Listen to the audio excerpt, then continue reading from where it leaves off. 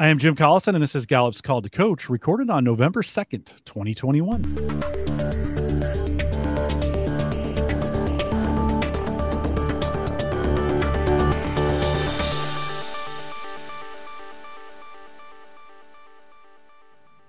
Call to Coach is a resource for those who want to help others discover and use their strengths. We have Gallup experts and independent strengths coaches share tactics, insights, and strategies to help coaches maximize the talent of individuals, teams, and organizations around the world. If you're listening live, love to have you join us in our chat room. It's just a link right above me there. It'll take you to the chat room.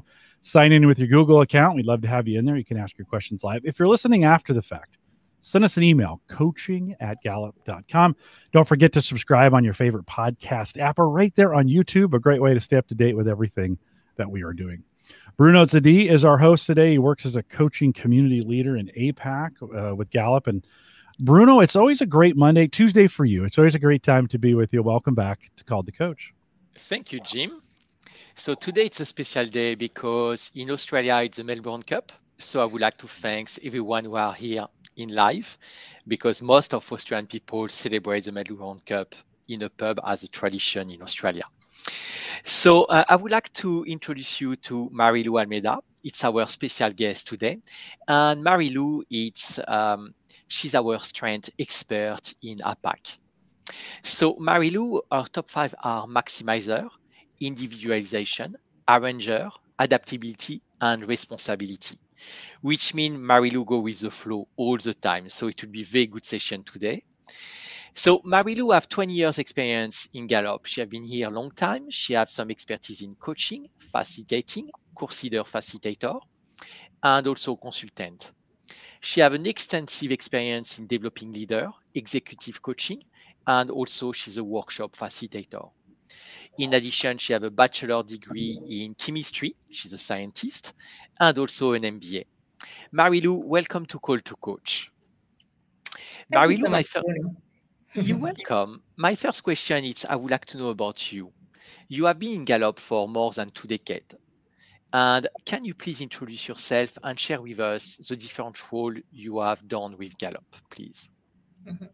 Sure, Bruno. I have been at Gallup for a long time. And I think what has, helped me stick here is the fact that I really just get to do what I love to do. And I feel very, very fortunate to be in that position where I get to do every day what I love and enjoy and what energizes me. And so, over the years, I've done different roles. When I started, we did some market research, and so quite different from what I do today. And I continue, I think, to wear a few different hats here at Gallup. So I work as a course leader, I work as a consultant, and I work as a coach, as you know. And so I think with my, the kind of Clifton strengths that I have, and you mentioned them earlier. So with that range and adaptability, just having that variety and doing different roles is always energizing. I know we have a lot of coaches here. And so I'll talk a bit about sort of my role as a coach. For me, what I love about coaching is just being lost in someone's world for a bit, right? I think that's such an honor and a privilege. I can have maybe the most frantic day, and then I sitting down to coach someone, and you get to just take a breath and stop and be there with that individual and be lost in their world and help them come up with solutions maybe, or openings or way out, for what they are facing or what challenges they may have. And that's just such an honor and a privilege. I know for all of us coaches, we have a different why for why we do it. And I think kind of reflecting on what your why is really important. But happy to be here today, Bruno. Thank you. Well, I imagine after 2 decades of using strength, it's embedded in yourself. It's part of your life of every day. Would you like to talk about a little bit as a personal level? Because I was always impressed when I talked to you. You have now not a young kid anymore. It's a teenager who's called Luca. He's 15 years old. And I remember you start with Strength Explorer. How strength helped you as a mom? Yeah, sure. No, really, really good question. And, I think as you think about your own strengths and your natural talents. And for us, of course, defined through that Clifton Strengths report, that is kind of like the lens. When you look at your dominant scent, it's the lens with which you view the world, right? And it's not a lens that we just put on when we're working. It's a lens that, it's how you approach life, right? And it helps you, and sometimes it may come in your way. And I think as a parent as well, you kind of think about how are my strengths helping and how are they hindering. So I think it's really important. We have different tools for younger people, and my son took these strengths Explorer when he was 10, and one of his strengths is confidence, and so it's one of those that they kind of want to do things their way. And sometimes I've got to hold back on my maximizer and sort of bite my tongue and bite that maximizer tongue, I say, because he may feel like, I've got this. I don't need you to tell me, how it can get better. And so I think it really helps us think about our own approach, in all of our relationships in life, how these things help us and how they may come in the way as well sometimes.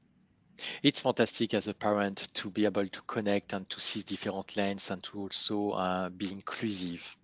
It's challenging, but it's also a fantastic opportunity to grow. Now, today, what I would like to cover on the second part of 360, we have the coaching community who are listening to us, and part of the community, you have a lot of independent coach. So I know you have a lot of experience using strength-based approach together with 360 feedback, and I would like to discuss how do you see the two complementing each other? Mm-hmm. Yeah, look, I think with 360s, sometimes it can be hard to get that feedback, right? So in a 360 approach, you're getting feedback from different key stakeholders that you work with, your direct reports, maybe your peers, your managers, and receiving that feedback can be tough. So I think the strengths-based approach can really help people be more open to that feedback, And so the way we would do it is we wouldn't start with a 360. We would start with helping someone really build that self-awareness, get to know themselves better.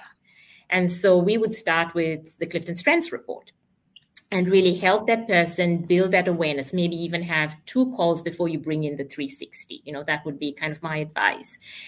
And that I find just makes people more open, more accepting when they get that 360 feedback. So that's one kind of benefit, right? And to give you an example, I was coaching someone with really high communication. So the Clifton Strengths that we call communication.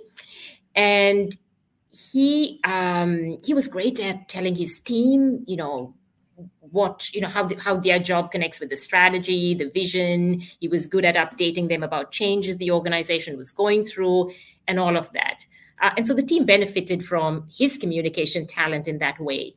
But he was also someone he realized, as we explored his Clifton Strengths report, that he maybe not always gave people the space for them to feel comfortable communicating, right? Because when there was a pause, he jumped in.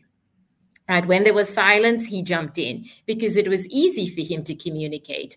So he needed to kind of create that space that allowed others to open up as well. They may not have been as comfortable as he was because they didn't have that talent. Now, when he got his report, his 360 feedback, one of the comments there was, needs to listen more, right? Because we had discussed that, as one of the blind spots of communication, he was quite open to going, yeah, I can see how my communication talent is getting in the way there. There is, something I should be doing here, right? He was just more open to taking that on board. I think if, sometimes when people don't have that awareness, it can seem quite hurtful. So out of the blue, if you open your report and you get a comment that says, needs to listen more or doesn't listen enough, it can feel like, am I such a bad person? But when you've built that self-awareness, you've helped them understand how that talent theme helps them, but also may come in the way, they're going to be just, I think, a lot more open to receiving that feedback. So that I think is definitely one advantage of bringing in Clifton Strengths through 360. The second part is how do you take that forward, that feedback, right? So how do we design actions that align with who you are as a person? So we're not telling you, you need to do this, you need to build relationships in this way. Here are 3 steps that you need to do. We are saying, you have these talents. How can you get to that outcome of building relationships in a way that suits who you are as a person, right? And I think one of the advantages of doing that is those actions feel a lot easier when it is aligned to who you are. And secondly, it seems for the people around you, it seems real, it seems authentic because it aligns to who you are as a person. So, I see 2 key advantages. One is that people become more open to the feedback. And secondly, that taking it forward, you're taking that strengths-based approach, which makes those actions feel a lot easier to do because they're aligned to who you are. That makes sense. Let's come back to your first example about the communication. So some people have some blind spot and it's totally normal and it takes time to masterize their strength. And I remember when I joined Gallup, I'm high in command and I'm very famous with this command to sometimes be quite direct. But I try to work a lot on the downside of the command to self-regulate. Do you have any model or any tips to share, or how people can improve their strength to use their strength as their advantage and not falling in a trap to over speaking or speaking too much if you have communication and leave this space? Mm-hmm. So on that same example, I guess, of communication, right? Something simple to do is, when you start a meeting, instead of you starting off and because you're comfortable doing that, right? That's your instinct. You start with a question and you go around the table getting everyone to respond to that question before you give your opinion around that, right? So it can be just, I think, little things I've seen people do that helps them kind of be more intentional about how they're using that, or they're using that talent in a way that actually suits the situation and the environment. There may be times when you need to go into a meeting because people are waiting to hear from you about this big change that has happened, and there you may want to talk about go straight in and give more context and all of that. But I think it is very situational, and I think the awareness and understanding of our strengths really helps us think about how we leverage it, when we leverage it, when we dial it up, when we need to dial something else up and dial, another one down. And so it gives you more, you can be more intentional rather than something just slipping there into default. And so I like to use the car analogy that, there are different talents that slip into the driver's seat. Mm-hmm. And sometimes it's being quite intentional and not letting, something just slip in by default, but saying, in this case, I want to put my communication in the back seat.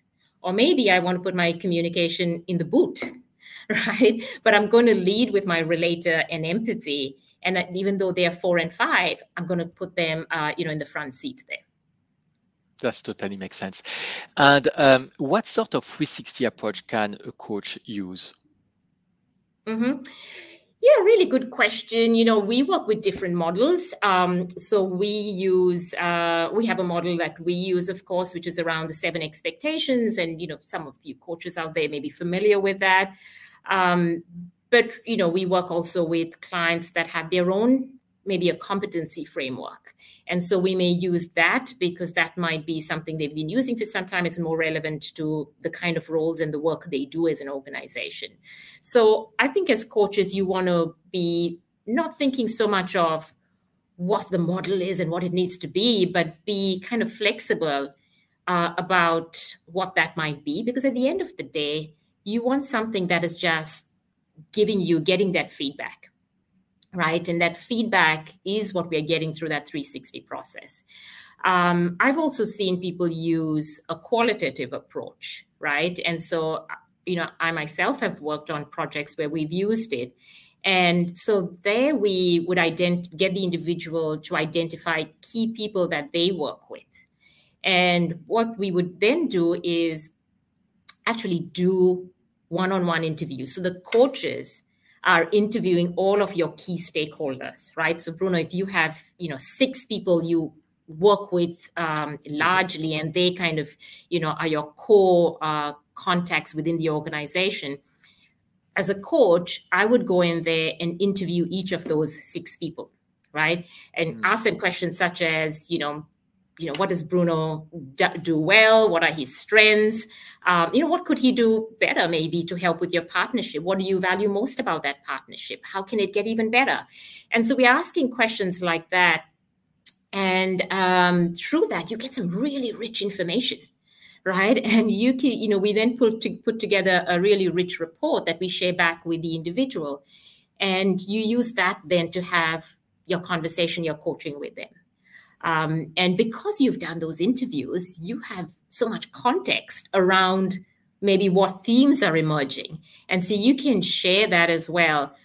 Because, if someone's like, well, I'm not quite sure what they mean by, I don't quite, think things through, or, about, I'm not sure what they mean. You may have an example of what someone gave. Right. So I think there's a lot of richness in that as well. So they can be quantitative methods. They can be qualitative methods. At the end of the day, you want something that I think is very much about the role the individual is doing, that aligns to the role, and using that feedback then to have a great coaching conversation. Talking about the role, last time we talked together a little bit about the difference between a 360 as a development tool instead of as an assessment of someone. Mm-hmm. Can you talk a little bit about that? What's the purpose behind and how it's helped to develop people? Mm-hmm. Yeah, really, really important so, when you're looking at, I guess the question we're looking at here that we're discussing is, how can we use this 360 as something for development rather than an assessment of someone's performance? And that is super key in having an effective 360 process, right? Because the value of the feedback we are hearing from all of these different people is going to help you with your own growth and development in your role and for you as a person. If we tie in, this evaluation of how you're performing into that 360, you lose that because it becomes, this is an assessment of who I am, and I've got to kind of justify, or people get a bit more defensive because they're trying to justify, why maybe the score is not low, is low, or why it should have been higher in a certain place, or why maybe we got the wrong people to rate the individual, or maybe they were the wrong questions. Like they start focusing on all those different things. But when you as an organization can really communicate that this is for your development, this is for your growth, I think that becomes really, really important in terms of how we set this up. And when we do that, then I think, as coaches, you're going to have a lot better conversations around that feedback and people kind of willing to take on board maybe some of that hard feedback that's coming through as well. Absolutely. How many questions should have a 360, and what kind of question? Do you have some example in terms of interviewing people to make sure it's relevant? Mm-hmm. Look, I think there's no magic number. It's really, about what questions is going to get you feedback that's going to help this person with their growth and development, right? You may, if I'm doing a qualitative kind of 360, I'm just going to ask a few questions. And you don't want to overburden the other person as well. They're probably giving feedback, about so many different individuals. So I'll just do maybe a 20-minute interview with them and ask, maybe 4 or 5 questions I might have up my sleeve there. But at the end of the day, you want to really listen and be able to maybe probe, ask for examples, things like that. If you're doing a quantitative at the same time, you don't want to get too long. You want it to be something that people can go through quite quickly, but they should be things, I think, that are very much aligned to the individual's roles. You're not measuring something that's not maybe quite relevant. So keep it short, but keep it sharp and keep it focused on the role. I think Lisa asked a good question around that. When you're doing qualitative interviews, do you aggregate them and remove attribution, or do you let the client know who said what, and when's it appropriate and not appropriate? Can you talk a little bit about that and sharing that data back? Yeah, sure, absolutely. So confidentiality is really, really important for us at Gallup. So we wouldn't reveal who said what. And we would start off that interview, assuring the individual that what they say is not going to be attributed to them as a person. I mean, sometimes people, give examples or things, and you kind of as a coach want to be quite careful also about how you're sharing back that example, so it's doesn't feel like you're kind of then telling them probably who said what. We would kind of aggregate it, yes. So when we've done it, we've aggregated it. It still has been really rich in terms of, this is what your core stakeholders are saying about you. Now, there was, you can also bring a little bit of quant in there if you like. So sometimes we may say, let's say build relationships, develop people, and think critically are the most important for this role. So we might get someone those individuals we are interviewing to do just a quick rating on a scale of 5, right, for some key areas. And so you actually then can just collate that together and you have a number as well, right? It doesn't have to be unique to some fancy platform to do it. You can just do it yourself. So you can bring in a little bit of quant, I think, but overall with the qual, yes, to answer the question, we do make sure we're protecting confidentiality. Back in the old days at Gallup, we had a tool called ICE, and it was kind of right. Both. It was a little bit of both performance and a little bit of developmental in it. Towards the end of that cycle, we would allow pass-through comments, where if I knowingly could say, I would be giving feedback to someone, and I could pass through comments to it. And I actually found that really, really helpful. And I would leave, if I left a comment, I'd leave my name. I wanted them to know. Now, you didn't have to. It could go through anonymously. But I especially if it was positive, I would want them to know it came from me. Have you seen any situations in a 360 development cycle where it may be helpful to pass through some of that information and know who it came from? Mm-hmm. Yeah, look, I think I have seen that as well, right? So sometimes people will put their name next to it, and it is helpful, absolutely. And if the person doesn't mind, why not, right? With manager feedback, we sometimes will have an agreement with the manager on how would you like this shared, and sometimes they may say, I would like my feedback actually shared the way it is. I don't mind. And so we would then, with just the manager feedback, share that. But then there is an understanding that, they're aware of that. But I do think, that there is value in that. But how I would also handle that sometimes when you're coaching someone, they'll be like, oh, I wish I knew, who was feeling that way. And I'd be, you want to go back and have conversations with your key stakeholders, right? And develop that relationship, build trust. And if you're building that trust, you're going to know how people are feeling. You're going to know how those individuals feel about you, right? So that kind of is a bit of a journey, right, that you're taking them on. But that can be something they can work towards, as they grow and develop and action some of what's coming through. Yeah, I think we would mention that as well of, you may not know who, but, you don't want to certainly go back and start grilling everybody you knew that was giving you feedback on that. But it did open the door for interesting conversations. And I think that leads to this question as well.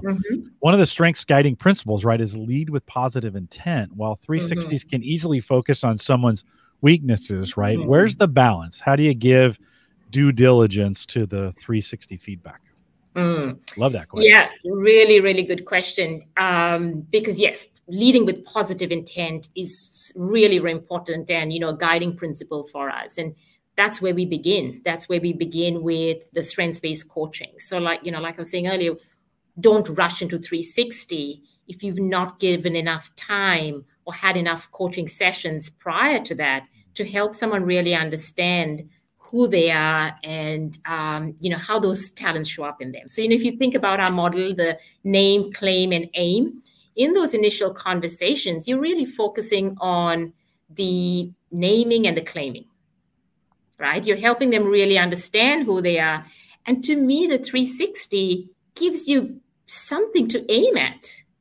It gives you the meaty stuff. And, I have found people are quite excited by the end of, let's say your naming and claiming process, and you've had 3-4 conversations with them. And of course, there's a bit of aiming there as well. But then they're kind of like ready, like, oh, I heard about this 360. It's coming up. And, I'm really looking forward to getting to see the feedback. And so I think that that's kind of the aiming piece. It's bringing in the reality. It's bringing in how are your strengths landing? Because I think part of self-awareness is not just sitting in a dark room and reflecting just on yourself, but it's also opening your ears to what are you hearing out there. And the 360 is that part of opening your ears, I think. Bruno, one more story, and then I'll turn it back over to you. When I actually do this job today, not a lot of people know this, but I do this job today because in some 360 feedback, I got the feedback I wasn't working with enough people.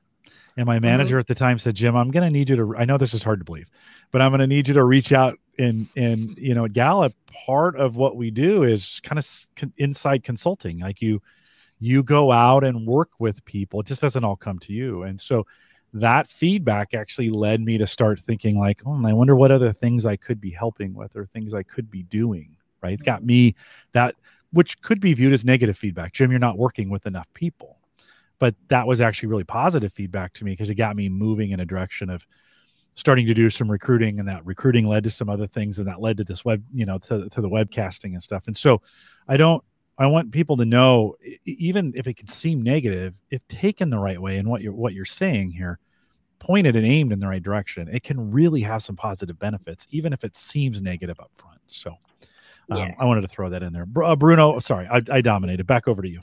No, that's a great story. If I may just add to that, such a great story. And just yesterday, I was coaching someone who, she did quite well in her 360 feedback, but one area that was relatively lower was inspire others.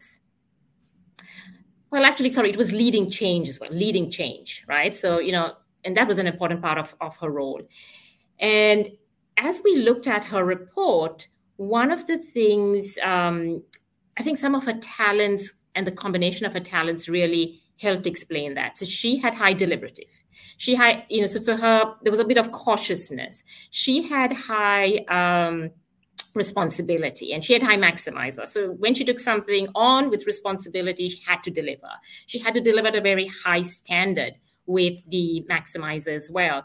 And she was, talking about a role that she was considering, but she was feeling like, I'm not sure I'm going to I don't feel I'm quite ready to take on the role, right? And so as we explored her talents, I think she came to a realization that, that lead change was low because some of those, her deliberative, her responsibility maximizer was holding her back because she felt she needed to be perfect before she could consider herself even for these roles, or for leading change. It kind of made her stop maybe jumping into things because she needed to have the perfect solution. And I think it really opened up her eyes, and she was like, well, actually, at the end of this meeting, I'm going to send an email to my manager saying on second thoughts, I'm going to go for that role. So, sometimes that feedback, I think, can create openings, right? It can get us to think about maybe what's coming in our way and, how I can leverage. And for her, it was leveraging a different strength. So she had high learner, and I had to get her to kind of think about how, she needs to dial up that learner, because a learner is about new things, about the joy that comes from learning something new, as we know. And so sometimes it's just dialing down something and dialing up another one. But I think sometimes, that feedback, as in Jim's case, can lead to openings, can lead to new opportunities.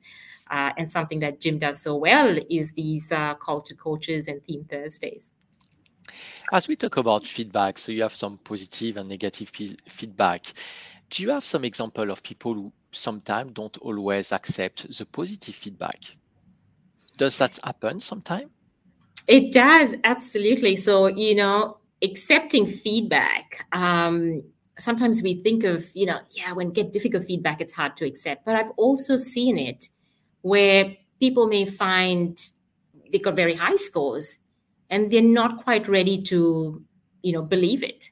So I was coaching someone who, he worked in Singapore, tech company, quite senior in the organization. And he had pretty good scores.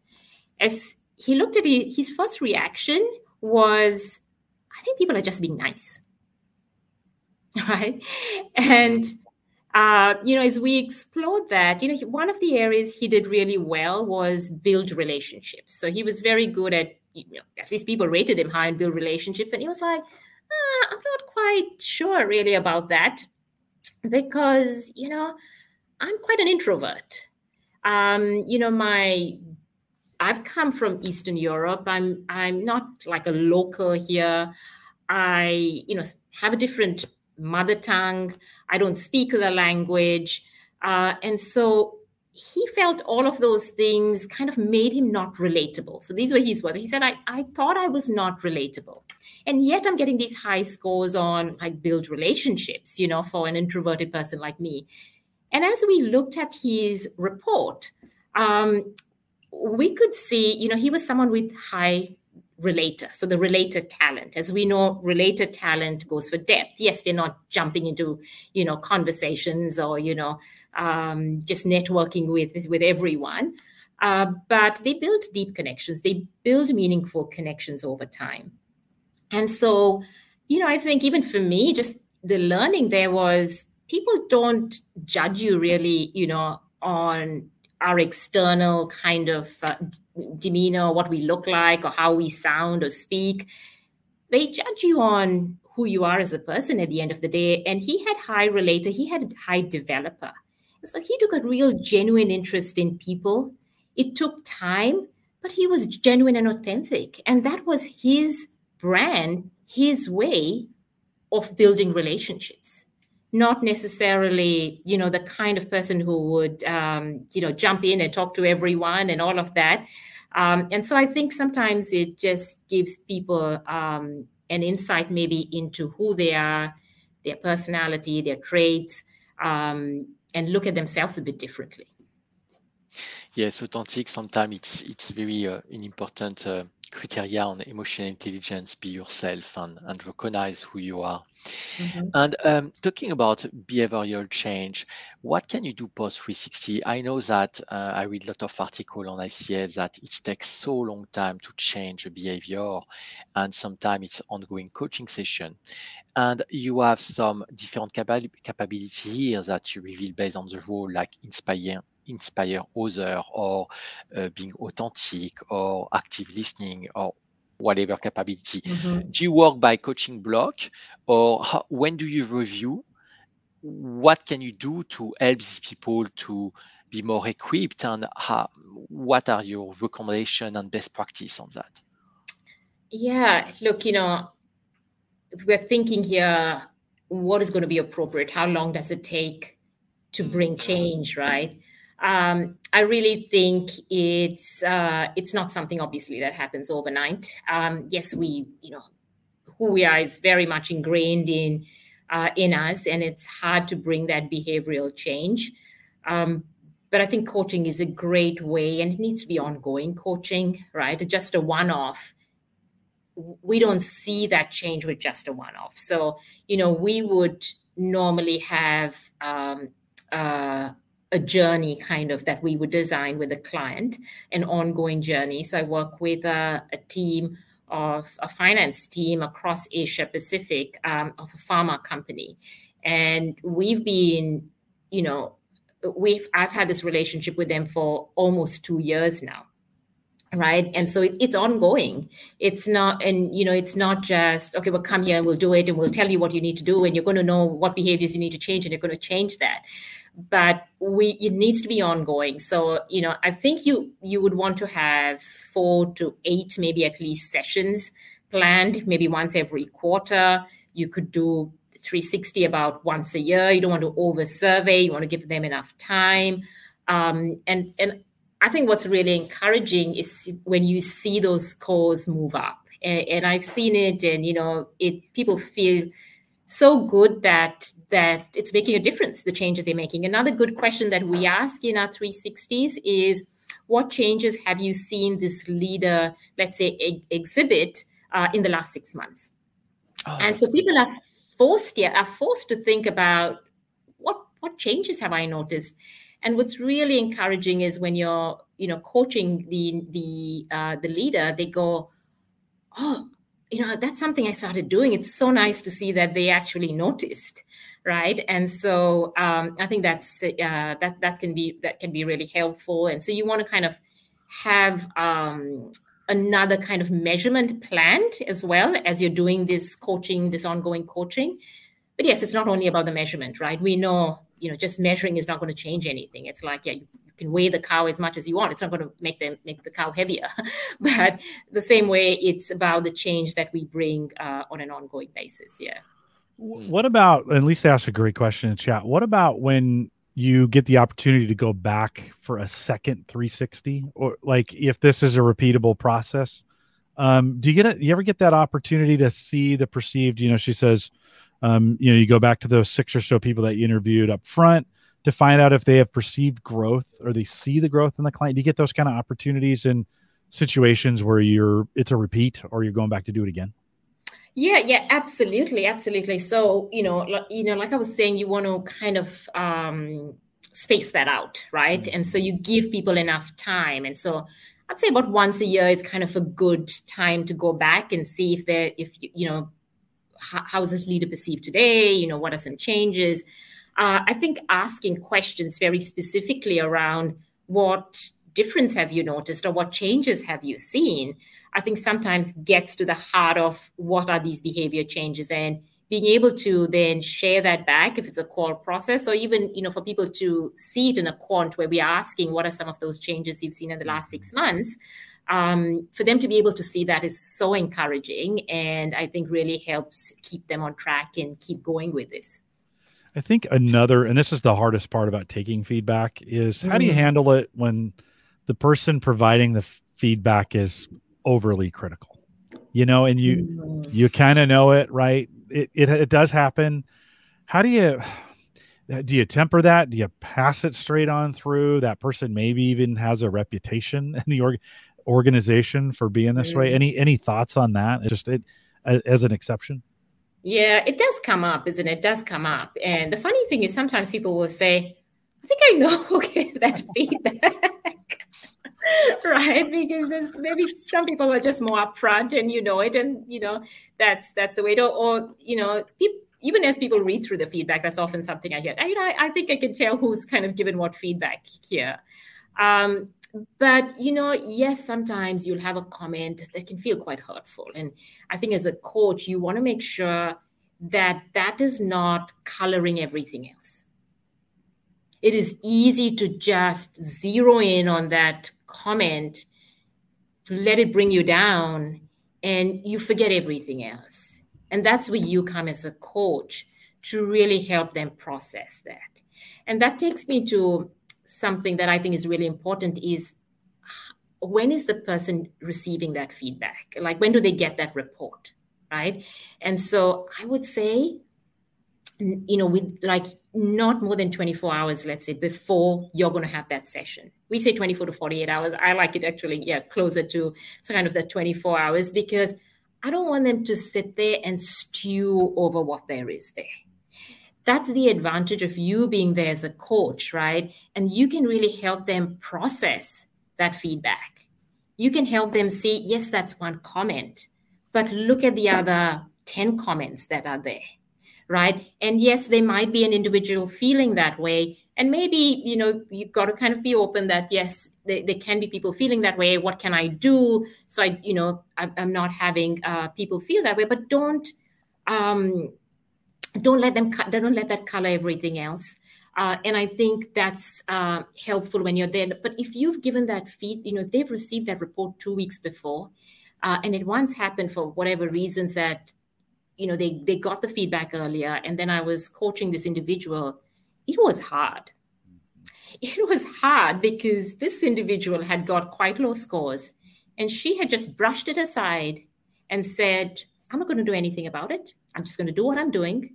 And she'd already, stewed over it, thought of it, got quite defensive about it, and then just decided, I'm not going to do anything. And then as a coach, you're going to start going back and peeling back and, trying to get her to be more open, and it can be quite hard. So I would say I find it better in terms of timing, like giving it to them maybe a few hours, saying, here, I'm sharing the report with you. You can scan through it if you like, but I'll walk you through the report when we connect, and then you're kind of taking them through. And I find that a much better approach. Yeah, well, and maybe knowing that about the individual, I like a day. I like to get it on one day, and I'm okay with it. And then the next day I get mad. And then the day after that, I'm fine, right? I kind of need 2 or 3 days. Bruno, I'm sure when you process it probably different than I do, right? Oh, my empathy is very low, so I'm rarely mad. That's the benefits. But my question, talking about this feedback and the timing of the report is very important. Can you share with us, in the case of someone received the report 1 week earlier and digestion of the report was unpleasant, do you go back, instead of going to the 360, it would be beneficial to go back to strength coaching pure and then review the report? Or do you dig straight away in a 360? What will help you as a coach to be able to create this change? Yeah, really, really good point, Bruno. Do we start with the strengths? Do we go straight into the report? I think it's a great place to go back to, reminding them of their Clifton Strengths themes, right? Their dominant set. Even if it's even if you're sharing the report with them, like just a nice kind of quick recap, getting them to kind of think about, we talked about some of these things last time, which talent do you think you used the most in this last week? Like just starting off that conversation on that.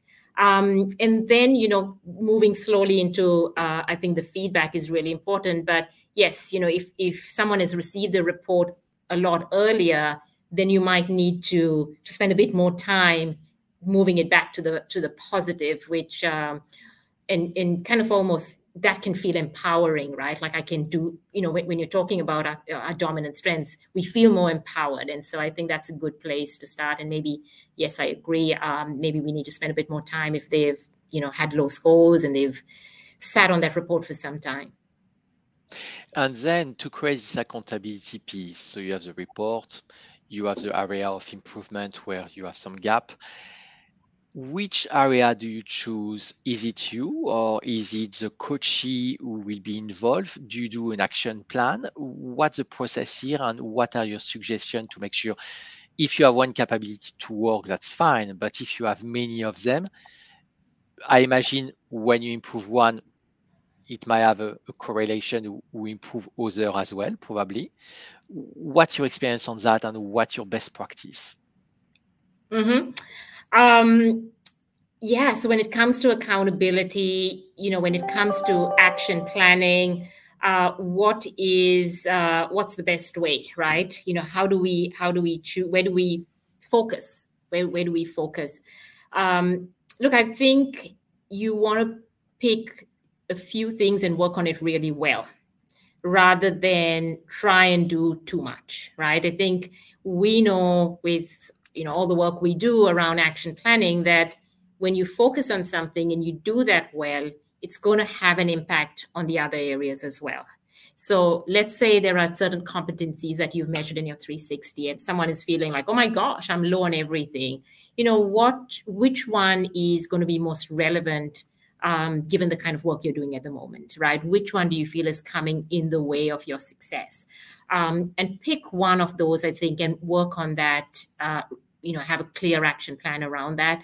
I think, you're not going to finish everything in that one coaching session, but you can help get them to start thinking about what kind of action they can get. And then you can have a subsequent session with them where they come back and they share some of the detail around their action planning. That's a good sharing.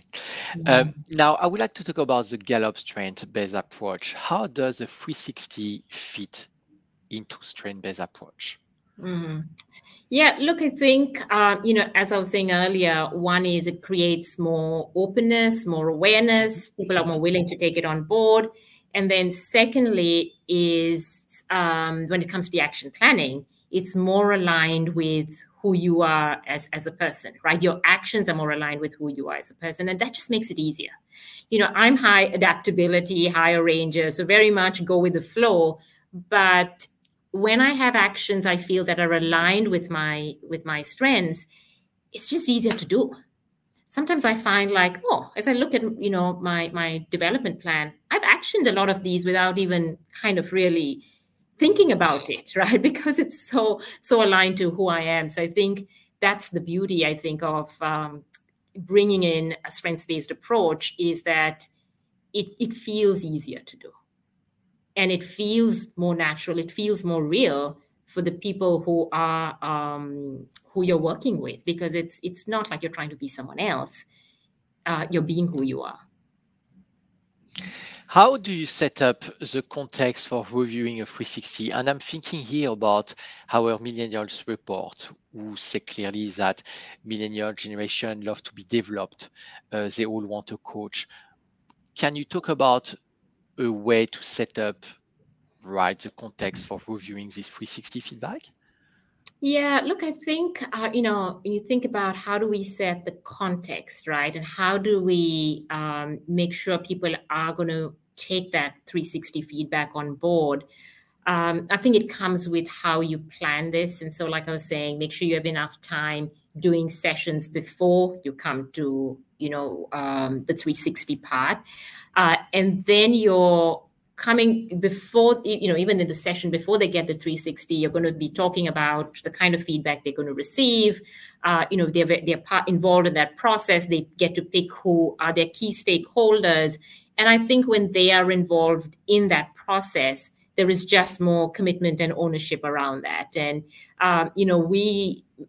we encourage them to send personal emails to these people whose feedback they want. Like, don't just let it be that it's coming from some platform saying, here, rate Bruno, about and so. But it is where you're going and telling these people, look, I've put down your name and I would love to hear from you. I would like feedback from you that will help with my growth and development. And so you kind of really involve them in that process, I think. And that's when we find they seem more ready to take that, to get that, to take that feedback on board. Okay. And how do you coach someone who doesn't have the talents that align to a particular expectation? I imagine you have a role and you have a lot of gap, and you still here as a coach to create this change and help this person. That's why the organization pay you. What can I do? What can you do when the gap is really, really big? Look, you don't need a particular talent, as we know with Clifton's, the Clifton Strengths approach to get to an outcome. We all get to that outcome in a different way, and it's about finding what is your path, right? What's your path to that outcome? I think sometimes it's just like we assume that if someone has this talent, they're going to be good at it. If someone doesn't have this talent, they're not going to be good at it, right? So, I was coaching someone who one of the highest scores this individual had was on communicate clearly. Guess where his communication talent was in his Clifton Strengths report? It was at number 28. Wow. Right? And yet he was doing so well on communicate clearly. And so he said, I don't like to talk. I'm not one of those that just love to talk. I might be the quieter one in the room. And so he aligned to his report. But the way he communicated was he used his empathy. He used his developer. He used his individualization. And so for him, he was very aware of how people were feeling. He was very aware of their individual needs with his high individualization, right? And so he would communicate when he felt the time was appropriate. And that landed really well. And look where it took his scores. It took his scores to, that was the highest area among all the areas in terms of how he performed. And so I think as coaches, sometimes we need to remember that just because someone has a talent or doesn't have a talent doesn't mean they can't get to that in a way that suits who they are. That's such a great example. And that shows also that he was very probably self-aware of his talent and how to use them to leverage this communication piece without having communication. So that's very great. What role can the manager play in the 360 process? That's something I would like to know. A really, really good, point in this whole 360 process is the role the manager can play, right? And I think you want to involve the manager in communicating that this is for development and following through on that. They need to buy into that, right? If they start looking at it, I mean, the organization can say all they want, but if managers are using it and saying, yeah, but you didn't perform so well in that, you remember how you did in that 360 when it came to leading change, like you're not living that, that this is for development. So really important for managers to buy into that. Really important for managers to help this individual and use this as a tool to help them with their growth and development, right? And so, when I'm coaching them, I will always encourage them to share that report, the action plan with their manager and have a conversation about how your manager can help you take that forward. I've even done triad coaching where we've got the manager in, which is quite interesting. I was not sure how it would go, but it actually went really, really well because we got the manager in.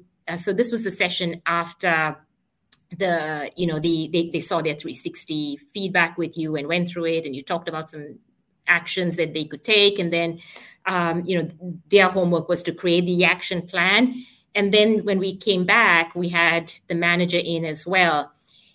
And what that really helped do was it really helped because the manager was like, oh, you I can see you have in your action plan something about, let's say a growth or a development opportunity. And I think I can talk to someone and open a door there for you. What exactly would you like to do?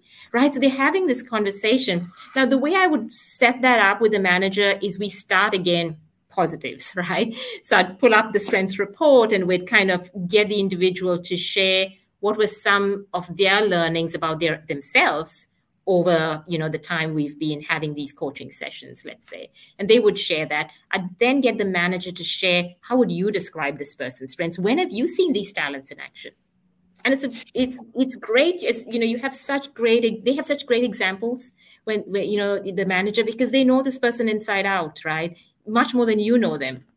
And the third part is where then the individual says, okay, this was my learning and these are my actions. And then the manager, can really help open up the doors and create these opportunities. Sometimes even question the individual and say, okay, you said you're open to, let's say, international transfers. Tell me a bit more, because you've said it depends on the role.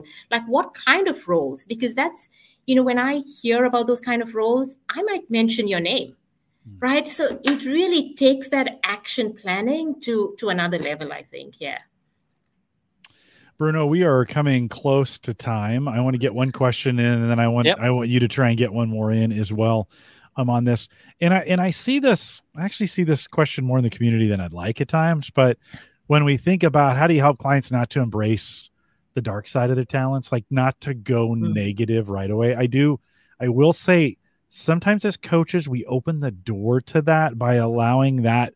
We almost lead with that. Like, okay, don't, we bring that into the conversation and kind of prompt them to go to the dark side. I've seen that happen before. But as we think about this, what are some things we can do as coaches to kind of stem that off? Yeah, it's very easy to do that. And we want to lead with positive intent. I think remind yourself about we want to lead and we need to role model that. Right? If we're going, oh, these are the ways this can come in the way. And sometimes they're like, oh, I was fascinated by the blind spots. And you let them just kind of focus on those blind spots. You kind of want to be very careful to bring them back to how has that talent served you well? Right? So they're kind of going, you hear them out, and then you kind of just reverse the emotion, flip the emotion, they call it, right, in coaching, and get them to say, okay, tell me, how has that served you well? Yeah. And they take a pause, and it just changes the mood and the emotion, I think. Well, I love the way you said that, because sometimes it is the client wants to go dark early. They're seeing these results and they're insecure, and so they're trying to. And I think we've got to work really, really hard to, just like you said, to bring that back to positive. What is going well? What is the positive feedback? What do you see in this that you can turn and make this positive? So, Bruno, in just a few minutes we have left. Any final questions from your side? And let's thank our guests too.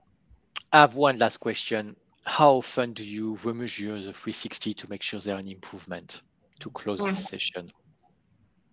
Yeah, look, like, I was saying, I think you want to be measuring, you don't want to over measure, right? Because it just feels like it's all about the measurement, and, it's not about the number, right? As we say, it's about what you do with that, right? And so, as one manager said to me, feedback is a gift. And I think I'd like to leave people thinking about that. When you think about 360, think about feedback as a gift, because if we don't ask it, it doesn't mean it doesn't exist. That sentiment still exists in the hearts and minds of these people that you're working with. By doing a 360, you're just bringing that out in the open, and you can use that, right? And so you want to give that enough time. So I'd say, about once a year is a good time to kind of think about a remeasure, not too often, but more importantly, I think about, and as a coach, how can you help them see this as a gift, as something that, if they didn't have it, they wouldn't know what it was. It doesn't mean it doesn't exist. Thank you, Marilou. That was my last question. It was a pleasure to have you here on Call to Coach, and it's so long time I wanted to bring you here. Thank you for sharing all these tips. It will really help the coaching community, I'm sure. My absolute pleasure. It's been fun talking to the two of you, and we have the coaches out there as well. So look forward to hearing maybe from them at some point as well what has been their experience. So no, thank you for the opportunity. I think for some today they've learned this adds another dimension to the way they coach, right? And in getting these, I think sometimes we talk team sessions all the time, we talk one-on-one coaching all the time. And I think taking the 7 competencies that we talk about and kind of building some things around that to say, this is another piece, just like the 4 needs of followers, just like the 5 coaching conversations, right? Wow, there's a lot of numbers in those. We have a framework, right, to work, to hang on, to kind of rest in, so to speak, and to be able to, and I'm sure people find great rest in being able to know, okay, these are the things I'm covering. So thanks. Very, very practical advice, Marilou. So thank you for coming on here with that. We'll remind everyone, take full advantage of all the resources we do have available now in Gallup Access. If you haven't visited in a while, you should. You just head out to gallup.com/CliftonStrengths and log in there. It'll take you to your strengths dashboard as well. For coaching, master coaching, or if you want to become a Gallup certified strengths coach, you can always send us an email, coaching@gallup.com. Let us know where you're from so we can get it to the right person in the right region of the world. And maybe if you're in Australia, get a chance to talk to Bruno. How great would that be? to be able to do that. If you have questions on anything, you can always send us, like I said, send us that email, coaching@gallup.com. Thanks for joining us today. You guys, great questions out there in the audience, and we appreciate you guys coming out. If you found this helpful, and many of you wrote this in the chat, you said, yes, I found it helpful. Would you share it? Would you just take the link where you're at right now? There's a YouTube link, and start sharing it with the circles that are around you. I think a lot of folks will find this helpful. Thanks for coming out today. With that, we'll say goodbye, everybody.